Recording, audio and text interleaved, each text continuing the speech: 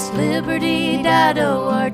It's good for you and it's good for me. JustLiberty.org. JustLiberty.org. Hi, this is Amanda Marzullo. A man stole a live shark from the San Antonio Aquarium last month and carted it out of the building in a baby carriage. Scott, doesn't this story sound a little fishy to you? In my defense, the first part of the plan went swimmingly. We got the shark home, and he clearly loved his new digs, but then the authorities came in to repossess him. I think it was a loan shark. The Wall Street Journal last month reported that more rich people are keeping sharks for pets in elaborate home aquariums. Was that your plan?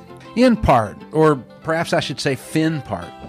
In fact, I was fin-spired by the Austin Powers movie, Goldmember, and ever since then I've dreamed of outfitting sharks with lasers attached to their head. But eventually we were going to set it free. I remember being at the beach once and seeing a man running out of the water yelling, "Help, shark, help!" And I laughed at him because there's no way that shark was ever going to help him. But if that shark had had a laser, the fun would have continued long after the guy made it onto the beach. So that's why I knew this was something we had to test in the wild, and it would have been a sea change, I think. Oh, I'm sure. It sounds like you jumped the shark. We didn't, but we were planning to. The motorcycle ramp was nearly set up when the cops busted through the door. Hello, boys and girls, and welcome to the Better Late Than Never August episode of the Reasonably Suspicious podcast, covering Texas criminal justice, politics, and policy. I'm Scott Henson, Policy Director at Just Liberty, here today with our good friend Mandy Marzullo, who's Executive Director of the Texas Defender Service and an avid fishwoman. Right? Yeah. We'll say that. All right. Coming up, stick around for my interview with Texan Treasurer Pamela Koloff, a writer whose work became nearly synonymous with Texas Monthly, but who now writes for ProPublica and in the New York Times Magazine. Her recent Times Magazine story blew the lid off the pseudoscience of forensic blood spatter evidence, and she's here to tell us all about it. That's not all, though. We've got a great show today, even if we missed Shark Week with that intro, discussing junk science, journalism, and everybody's favorite pastime, standing in line at the driver's license office. So, Mandy, what are you looking forward to on the podcast today? Well, I think it's safe to say that the DRP is always going to be my favorite thing to talk about. So, I'm looking forward to that. Me too. Well, that gets us into our first story then. Why don't you get into it? So our top story involves the massive lines at the Texas Department of Public Safety driver license mega centers and how to fix them. Recent news reports documented lines of up to 8 hours at the biggest so-called mega centers, with lines stretching outside the buildings in the summer heat. Lieutenant Governor Dan Patrick blames drivers who are eligible to renew their licenses online. But on your blog, Grits for Breakfast, you argued that the legislature had created the problem. So, Scott, what's going on?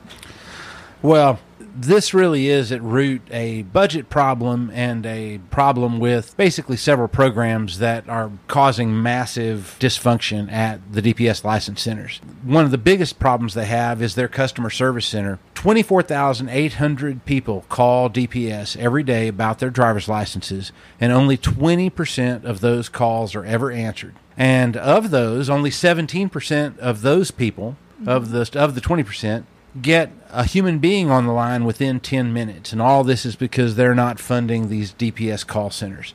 That's insane. So obviously all these thousands of people who are calling every day, when they can't get anyone on the line, eventually go into the license center because what else would you do? And so underfunding that is one of your core problems. There's all sorts of little requirements that really just make no sense. So, for example, sex offenders have to renew their driver's license every year.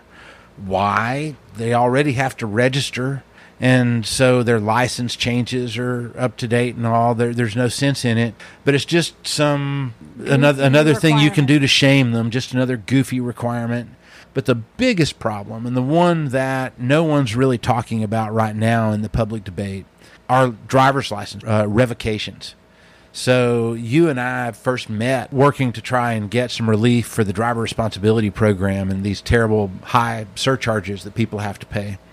Well, the Washington Post reported earlier this year that more people have had their driver's licenses revoked in Texas, 1.7 million, than any other state, and most of them were through the driver responsibility surcharge.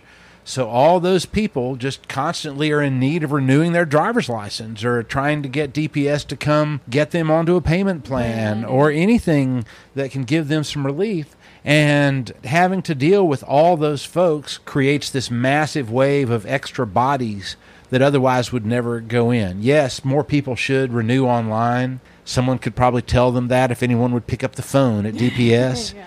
But all these people who can't pay, to me, are the big source of it all. Yeah. I mean, is there data published anywhere? I mean, it sounds like probably not. DPS revokes about 500,000 driver's licenses a year. Okay. And some of those people get them back. Some of them go into this long-term group that have just gone, in many cases, for more than a decade now. Yeah, without a license because they can't pay their driver responsibility and surcharges. they just keep cycling and accruing additional fees for not driving without a valid license. Right. So really at root, it's the failure to abolish the driver responsibility surcharge, the failure to fund the customer service center, the senseless requirements for annual sex offender renewals and other categories that have to renew more often than necessary. And then finally, using driver's license revocations as a punishment for non-payment of debt. That's at root what's driving the volume, I think. And DPS hasn't come out with that data, but when you look at the broad swaths, it has to be a big chunk of the problem. Yeah, and a labor-intensive aspect of the problem too, right? Right. You have a revocation documenting your income, documenting that you need a payment plan and being put on one. That's all a massive amount of paperwork. Sure, or documenting that you're indigent. Yeah. That's never easy to do just standing in line at the DPS. You never have the right piece of paper, Yeah. Usually, how do you prove the negative, right? Like, you don't have any income. No one's giving you, a receipt for that. That's right. That's right. Your lack of a paycheck did not come with a stub. So, there are a lot of deep issues here, and hopefully the legislature will take another look at this. Hope so.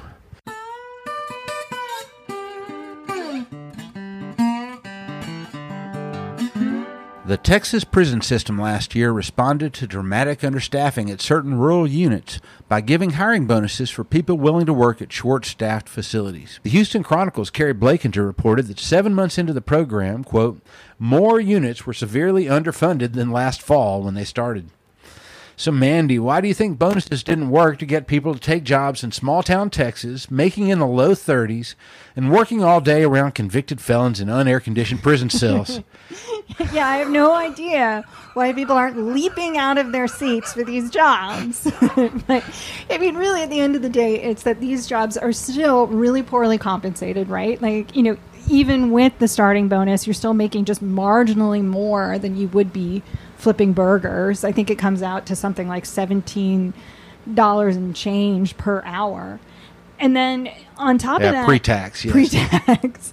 And then on top of that, these prison guards are working under conditions that are only marginally better, if that, than the conditions that we're incarcerating people under. There's no air conditioning. The hogs have it better because they get air conditioning. That's right, and that's a funny aspect of all this. That's what got the prison guards to join in the prison heat litigation, is when they built 7 new facilities because they said that their hogs, the pigs that they used to get bacon for the prisons, or they sell the hogs. Actually, or they sell them too. Wouldn't breed properly unless they were in air conditioning.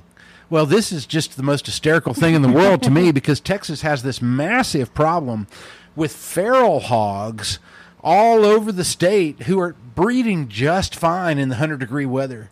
There's no sure that there's so many hogs out there that they literally passed a law, the pork chopper bill, that said that you can shoot pigs from aircraft, from helicopters, because there's so many of them. They just need to get rid of them. So the idea that hogs can't cuddle up and have sex properly without air conditioning is just a delightful claim to me. And it was too much for the prison guards. That's when they said, "Hey, that's enough. We're signing on to the litigation as well." Yeah, but we're talking about extreme heat, right? This is not just a little bit of heat. We're not these are conditions that people will die under and have died And a lot of the prison units built during the Ann Richards era are these metal buildings too. I mean, you're almost like you're in an oven.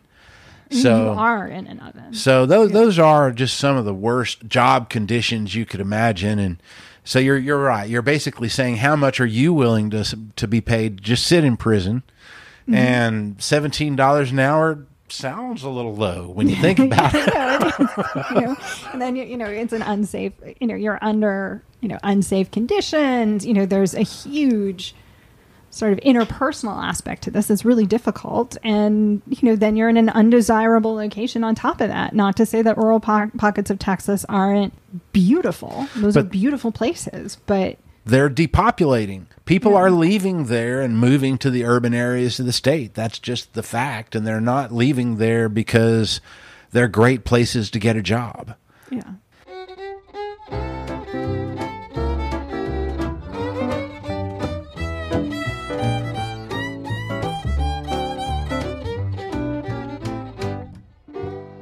Next up in our segment, Death in Texas, Texas courts are reconsidering scientific evidence in the conviction of death row inmate Robert Robertson to determine whether the shaken baby syndrome theory touted by prosecutors in this case can still be supported scientifically. The Texas Tribune's Jolie McCullough reported on the case, quoting his attorney declaring that only a trailblazing statute, which was passed by the Texas legislature in 2013, allowed his latest motion. Legislators were reacting to the contribution of forensic errors in the cases of DNA exonerees, as well as a report by the National Academy of Sciences in 2009 calling into question the scientific basis for many long-standing forensic methods based on subjective comparisons by an examiner. Things like bite marks, ballistics, fingerprints, blood splatter evidence, all of which you kind of talk about later on with Pam McCullough. That's exactly right. Both Mandy and I worked on this bill at the Texas legislature, me when the bill first passed, and Mandy wrote her on the bill on behalf of the Texas Defender Service when it was amended the following session. So Mandy, start us off. Shaken baby syndrome, blood spatter, bite marks. Talk to me for a moment about Mr. Roberson's case, but also the intersection of Texas junk science writ generally with the capital cases you see, which I'm guessing is pretty much all of them. Well, so TDS is actually co-counseling with the Office of Capital and Forensic Writs in Mr. Robertson's case, so I can't talk too much about that. Okay. But what I will say is we are seeing quite a few capital cases be remanded. So often what's happening at this point is that people who have been on the row for a very long period of time are filing writs under the junk science statute and having hearings on their cases. So we're really just seeing sort of the first wave at this point, but it's sort of the parade of horribles that you see in other types of cases in the criminal justice system. We're seeing more than one shaken baby case. We're seeing cases where there is a purported child death that is probably not a homicide, that might not be a shaken baby's case, but something similar. And, there's a bite mark case out there. Yeah, there's the bite mark case. And I'm going to mess up this person's name. It's Kusul Chanthukumane, I believe is how you would say his name. We'll go with that. I wouldn't have even dared try. but if whoever's listening is working on that case, I'm sorry for butchering the name. Yeah, I did that. And I know I did that. Yeah, his case has a bite mark, which, clearly is circumspect. That's right. Even the prosecutor in the case ended up admitting that, well, okay, we probably shouldn't have relied on that one. Yeah, that's a problem. And also what's interesting, though, too, is that you are seeing a lot of instances where prosecutors are conceding error, which, I think is showing that we're moving the needle. Right. The science has sort of backed them into a corner on some of these. The weird thing about these comparative sciences, and there's a distinction. So when you're matching DNA on a one-to-one basis, you have a sample and you have a person you think is the suspect, and you're trying to see if this DNA sample matches them. That's a very solid, scientifically based way to identify someone. Often, right? If you know how many sources are in That's it. right. I'm saying the one-to-one, Yeah. not the DNA mixtures, which we've talked about have their own problem, but one-to-one DNA matching. Or toxicology, where you're asking a chemist to say, what is the chemical makeup of this? Is it a controlled substance? Is it a drug? Mm-hmm. These are things that there are actually scientific tests for. That are validated and replicable. Replicable, yes. Replicable. But I'm just messing up all kinds of words today. Well, but that's exactly right. If I go to the doctor and the doctor does a test to see if I have a disease, the results of that test will be the same whether I have it done in Texas or whether I have it done in Maine.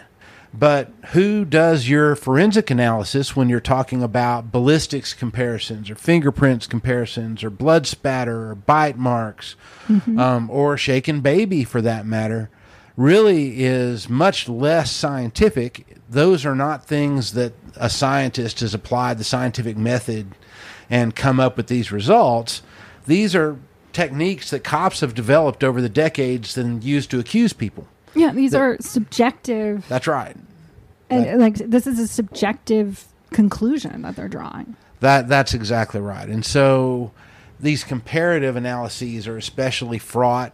The shaken baby is sort of its own novel example almost because it's such a recent example. There was a big rise in popularity of prosecutions based on this, and now a lot of those are being relooked at. Yeah, and I think that's another sort of disturbing thing that's coming up and sort of being revealed, by the junk science writ, is that the criminal justice system is composed of people. So it's going to have human error that's involved in it, but it's also going to have sort of this herd mentality that you see, groupthink. It really that does. There really are trends, types of crimes that prosecutors sort of are looking for at any particular time. Well, that's exactly right. And we've talked before about forensic hypnosis, which is another discipline being challenged under the forensic science writ in Ex parte Flores. Well, as of the late 90s, this was an incredibly popular thing to be doing. There were about 800 people who were licensed at DPS as certified to do forensic hypnosis statewide. Not 800 cases, ladies and gentlemen, 800 people. That's right. Using this technique. And or at least certified to use it. And now we're down to around 20. It has fallen out of favor. People aren't really willing to stand up in front of juries very often and saying, well, we hypnotized the witness, and afterwards she said what we wanted. Well, that's not really believed anymore and by the general public, and so they don't want to use that evidence anymore. But it was so popular at the time. After the original case in the 80s that set it off and the legislature created an actual licensing certification for it, every department wanted to have one. It was a big fad. Yeah. It relaxes people, Scott. Yeah, no, it's so we'll see what comes of it. I mean, really, at the end of the day, the junk science writ is still in its nascent phases. Right. There have really only been a handful of people that have gotten relief through this legal mechanism, so we'll see what happens. That's right. And honestly, I'm not sure if it will ever be a source of mass relief, like where we see lots of people who've been falsely convicted getting relief, because there's so many other barriers to getting your case there, getting it investigated, or getting a set of experts to relook at it. What it's really doing is creating a vehicle where these junk sciences are being challenged for the first time. The judges are not doing a good job on Daubert hearings, or however we pronounce that. Daubert, okay. They're not doing a great job excluding bad evidence on the front end, and so this is a way for the courts to take a post hoc look and correct old errors, and it really is almost the only way that these junk sciences are getting challenged. Yeah.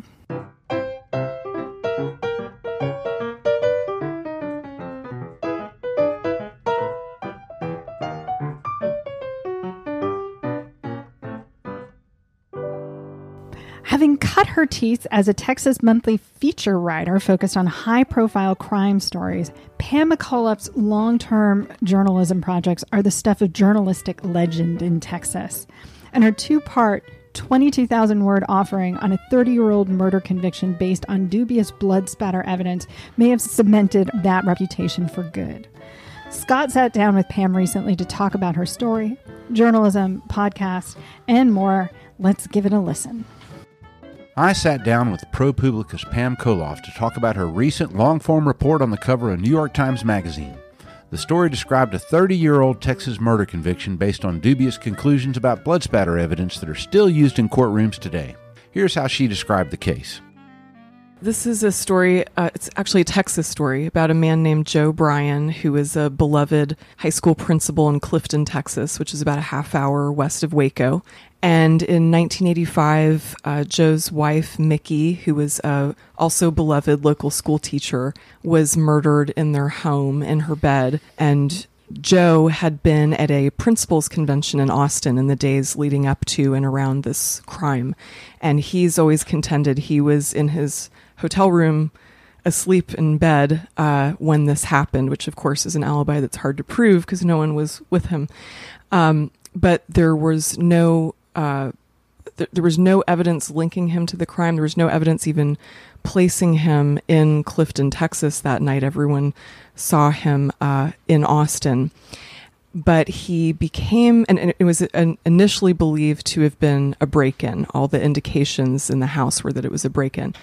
He came under scrutiny when his brother-in-law, the victim's brother, who had borrowed his car for the week, the car had been out of Joe's possession for a number of days.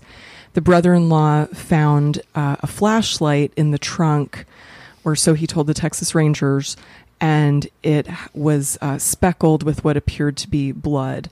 And so began this effort to connect the flashlight to the crime scene and therefore to Joe. And that's where bloodstain pattern analysis came in. Wow. On a flashlight. On a flashlight that wasn't found at the crime scene, that we still are not sure if it's blood that's on it. That's one of the other fun facts of the story. But I had been looking for a case for a while to write about that was about bloodstain pattern analysis, which I can explain in a second. But this particular case just had a lot of narrative elements as well that I was interested in. Sure, the high school teachers. Yeah, I mean, this was a guy who, had done no wrong according to people in the town. But by the end of the first trial, people, he had 36 character witnesses at his first trial, which I had never heard of happening in any trial ever before. But when the jury handed down a guilty verdict, as many people told me, they believed in law enforcement, they believed in the criminal justice system, and if that's what a jury found, then he was guilty. Wow. So how did you get started on blood spatter? You said you'd been looking for a case to sort of be the central focus on that topic. What made you interested in this topic in the first place? Because that's a pretty obscure place for a journalist to say, hey, this is going to be my area. I'm going to spend the next however many years of my life honing in on this topic. That's me. That's the kind of stuff I like. I know. Well, it was really through Michael Hall. I know him as Mike. Mike Hall's writing at Texas Monthly about junk forensic science and the Cameron Todd Willingham case that had raised my consciousness, shall we say, about the problems with forensic science. And so broadly, I had been wanting to write about forensic science and the problems with it in the courtroom. Michael, just to interject, had this amazing story on bite marks that has been incredibly influential and like you say, has been one of the journalists who's just hitting it out of the park on these forensic topics. Every time. If you have not read all of Mike's stories, go to the Texas Monthly archives and read them. So when I was still working for Texas Monthly, I went and covered a trial that I thought I was going to write about, and it's a very long story why I did not, that I will not go into. But I went and covered a trial in East Texas, a murder trial, in which a man was accused of murdering his wife and stepson, and the issue in the case was, had this man murdered his wife and stepson, or had the stepson murdered his mom and then killed himself? And there was what from photos looked to be a pretty classic suicide scene of this teenager with long gun between his legs and a single blast to his mouth. And it looked pretty straightforward to me. And so I was interested in this case. So I went to cover it. And Tom Bevel, who's sort of the father of modern bloodstain pattern analysis, testified for the prosecution. And he said that by looking at the bloodstain patterns in the son's room where this shooting took place, that he could tell that this was a double homicide, that there was no suicide possible. And he gave his reasons for that. And then the defense presented their side of the case, and they had a former student of Tom Bevel's, who is a crime scene investigator out in Smith and Wood County, not a bastion of liberalism, right, who got up there and said this was a murder suicide, and the bloodstain patterns are telling me that that's what it is. So I'm sitting there watching all this and was just fascinated. I just thought, how can two men with the same exact training, literally, they're going by the same literal book. One trained the other. One trained the other, look at the same exact crime scene and come to two diametrically opposite conclusions. And, in watching the jury, Tom Bevel, who testified for the prosecution, he's a fantastic witness. He's very polished and very persuasive. And this is not a novel concept, but I was struck by the fact that really the witness who was the most polished won the day, not science. Right. Well, and this thing where it's possible to have two supposed scientists look at something and come to the opposite conclusion, that's a weird thing about forensic science, and we're going to talk about that a little more in a moment. Well, but I'm going to interrupt. Both of these guys True. were law enforcement. They weren't scientists. And I thought that's what was so interesting, was the word science kept science. The jury heard that over and over and over again. And these are cops. There's no scientist here. No scientist present. That's exactly right. Well, and a lot of these comparison-based forensics, really, that is the case. It's not scientists looking at fingerprints or ballistics. It's just a cop who went through a bunch of training and then practiced. Right. Well, and as Tom Bevel explained in his testimony in that East Texas case, he said, before I do this, I read all the police reports. I get as much information as I can. I remember he faced the jurors when he told them this, and I could see that this resonated well with jurors. Like, oh, he really does his homework. He really researches things before he, this isn't just some quick thing. And of course, I'm sitting there thinking, that's the opposite. Wow, if you had a DNA analyst get up there and say, before I did my analysis, I got up and I read all the police reports, people would be horrified. But somehow for this type of forensic science, that was considered, at least in my read of jurors' reactions, which could be wrong, though they did convict the man, positive. For her report, Pam attended a 40-hour training for blood spatter experts in which she was given the same training and the same certificate proving it as so-called police experts who testify in cases. Let's hear her describe it. I have 40 hours of training in bloodstain pattern analysis from a class that was taught by Bevel, Gardner and Associates, Tom Bevel's company. And the expert witness in Joe Bryan's case had a 40-hour class with Tom Bevel. So my intent was, I'm going to get as much training as this expert witness had, and then I'm going to look at the evidence. Wow. And so tell us about this training. You went to Oklahoma for this, is that right? Yeah, so at some point in my reporting on this case, I just had one of those light bulb moments that usually happens while sitting in Austin traffic, which takes up a lot of my day, which was the only way I'm going to really understand this is if I just go do it. And I wonder if I could get in one of the classes. And at the time, the Texas Forensic Science Commission, in fact, let me back up. The way I found Joe's case, I was looking for a bloodstain pattern analysis case, and the commission took up 2 cases in the past 18 months, I think for the first time within the discipline. And so I looked at both of them. Either one would have been a fascinating deep dive, but I picked Joe's case. But anyway, the commission was looking at the training of people who were testifying in Texas courtrooms. So there was a larger purpose also to going and doing this class. But I was interested, Bevel, Gardner and Associates is one of, if not the sort of go-to private firms that teaches these classes.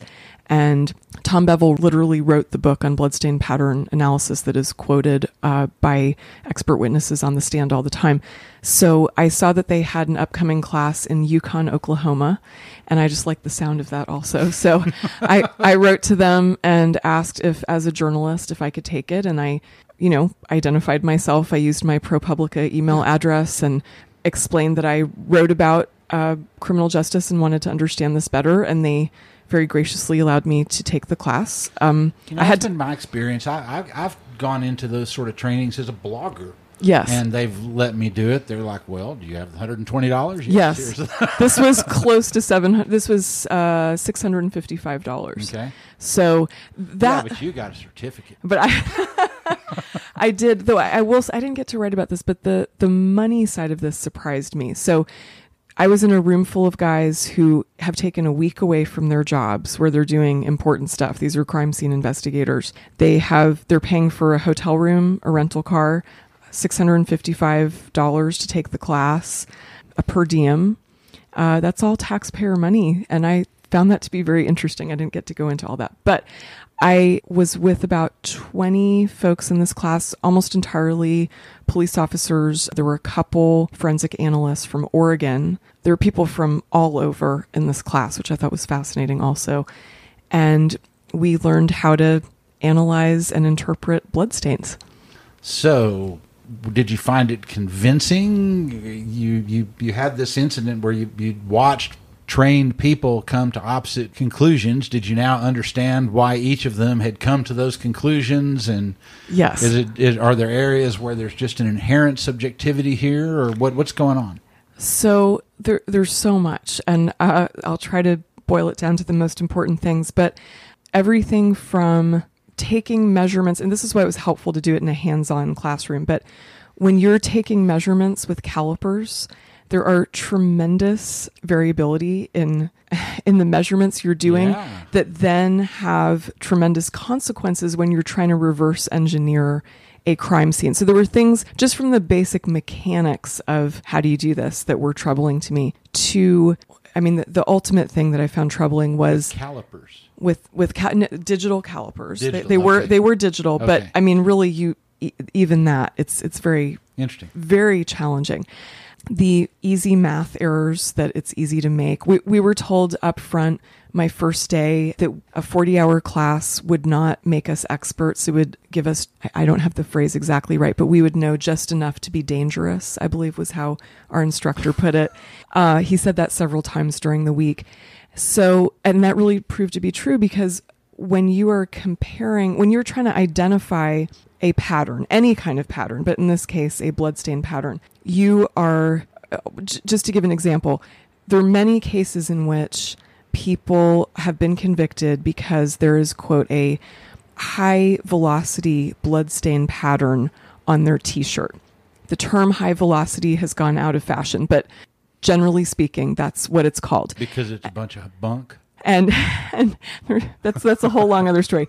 And what has been shown is actually what can look like that can be many other things, including someone who's dying aspirating blood. So these very tiny little droplets of blood aren't always caused by a person firing a gun over them. It can be them finding the body of the person who has just shot themselves or has been shot and cradling that person. I can't tell you how many cases I've looked at with this scenario with a spouse. Wow. There's a case, Warren Horneck is a man, former Fort Worth police officer who is convicted on this evidence, who remains in prison. But anyway, when I saw how a bloodstain pattern that's caused by a gunshot can look nearly identical to a bloodstain pattern that's caused by someone who's dying and aspirating blood, you can start to see the danger of this stuff.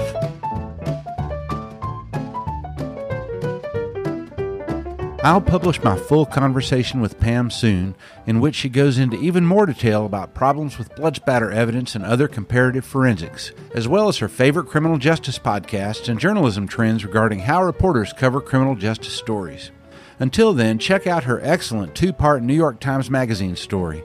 ProPublica even created a newsletter for the story in which Koloff is providing regular updates on court proceedings. So follow the story there if you're interested in more to tell.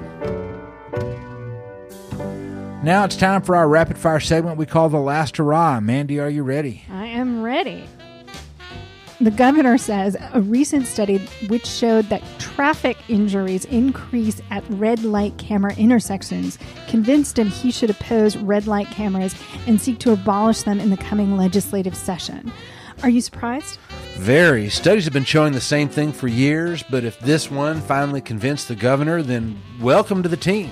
I'm very happy to hear it. The Texas Department of Criminal Justice told the Texas legislature that the $1.4 billion they spend on prisoner health care needed an additional 20% to achieve what their medical providers at UTMB and Texas Tech say are minimum standards for patient care. Do you think the legislature will pony up, Mandy? God, I hope so. Not doing so would be penny wise and pound foolish. Medical care in general is rising right now to the tune of 20% a year. So what we're talking about is just what they need to maintain what is a bare level of care. What they need to keep someone alive, really, at the end of the day.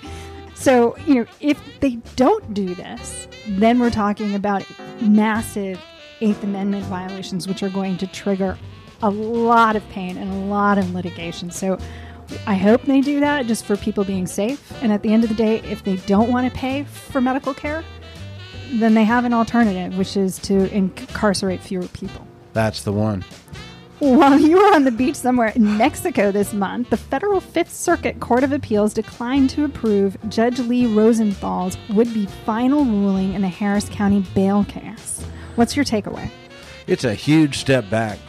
While it's great that defendants will now receive individualized hearings, the Fifth Circuit essentially said that it's not a constitutional violation if rich people are treated differently than poor people. So it's an important ruling, but it's really kind of a depressing one. What do you expect? It's the Fifth Circuit, Scott. It really is. All right, well, we're out of time, but we're trying to do better the next time. Until then, I'm Scott Henson with Just Liberty. And I'm Amanda Marzullo with the Texas Defender Service. You can subscribe to the podcast on iTunes, Google Play, or SoundCloud. We'll be back next month with another episode of the Reasonably Suspicious podcast.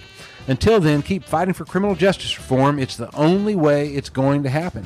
And shout out to Amanda Woog on her new job as Executive Director at the Texas Fair Defense Project. We are thrilled to have you back. Yes, we missed you.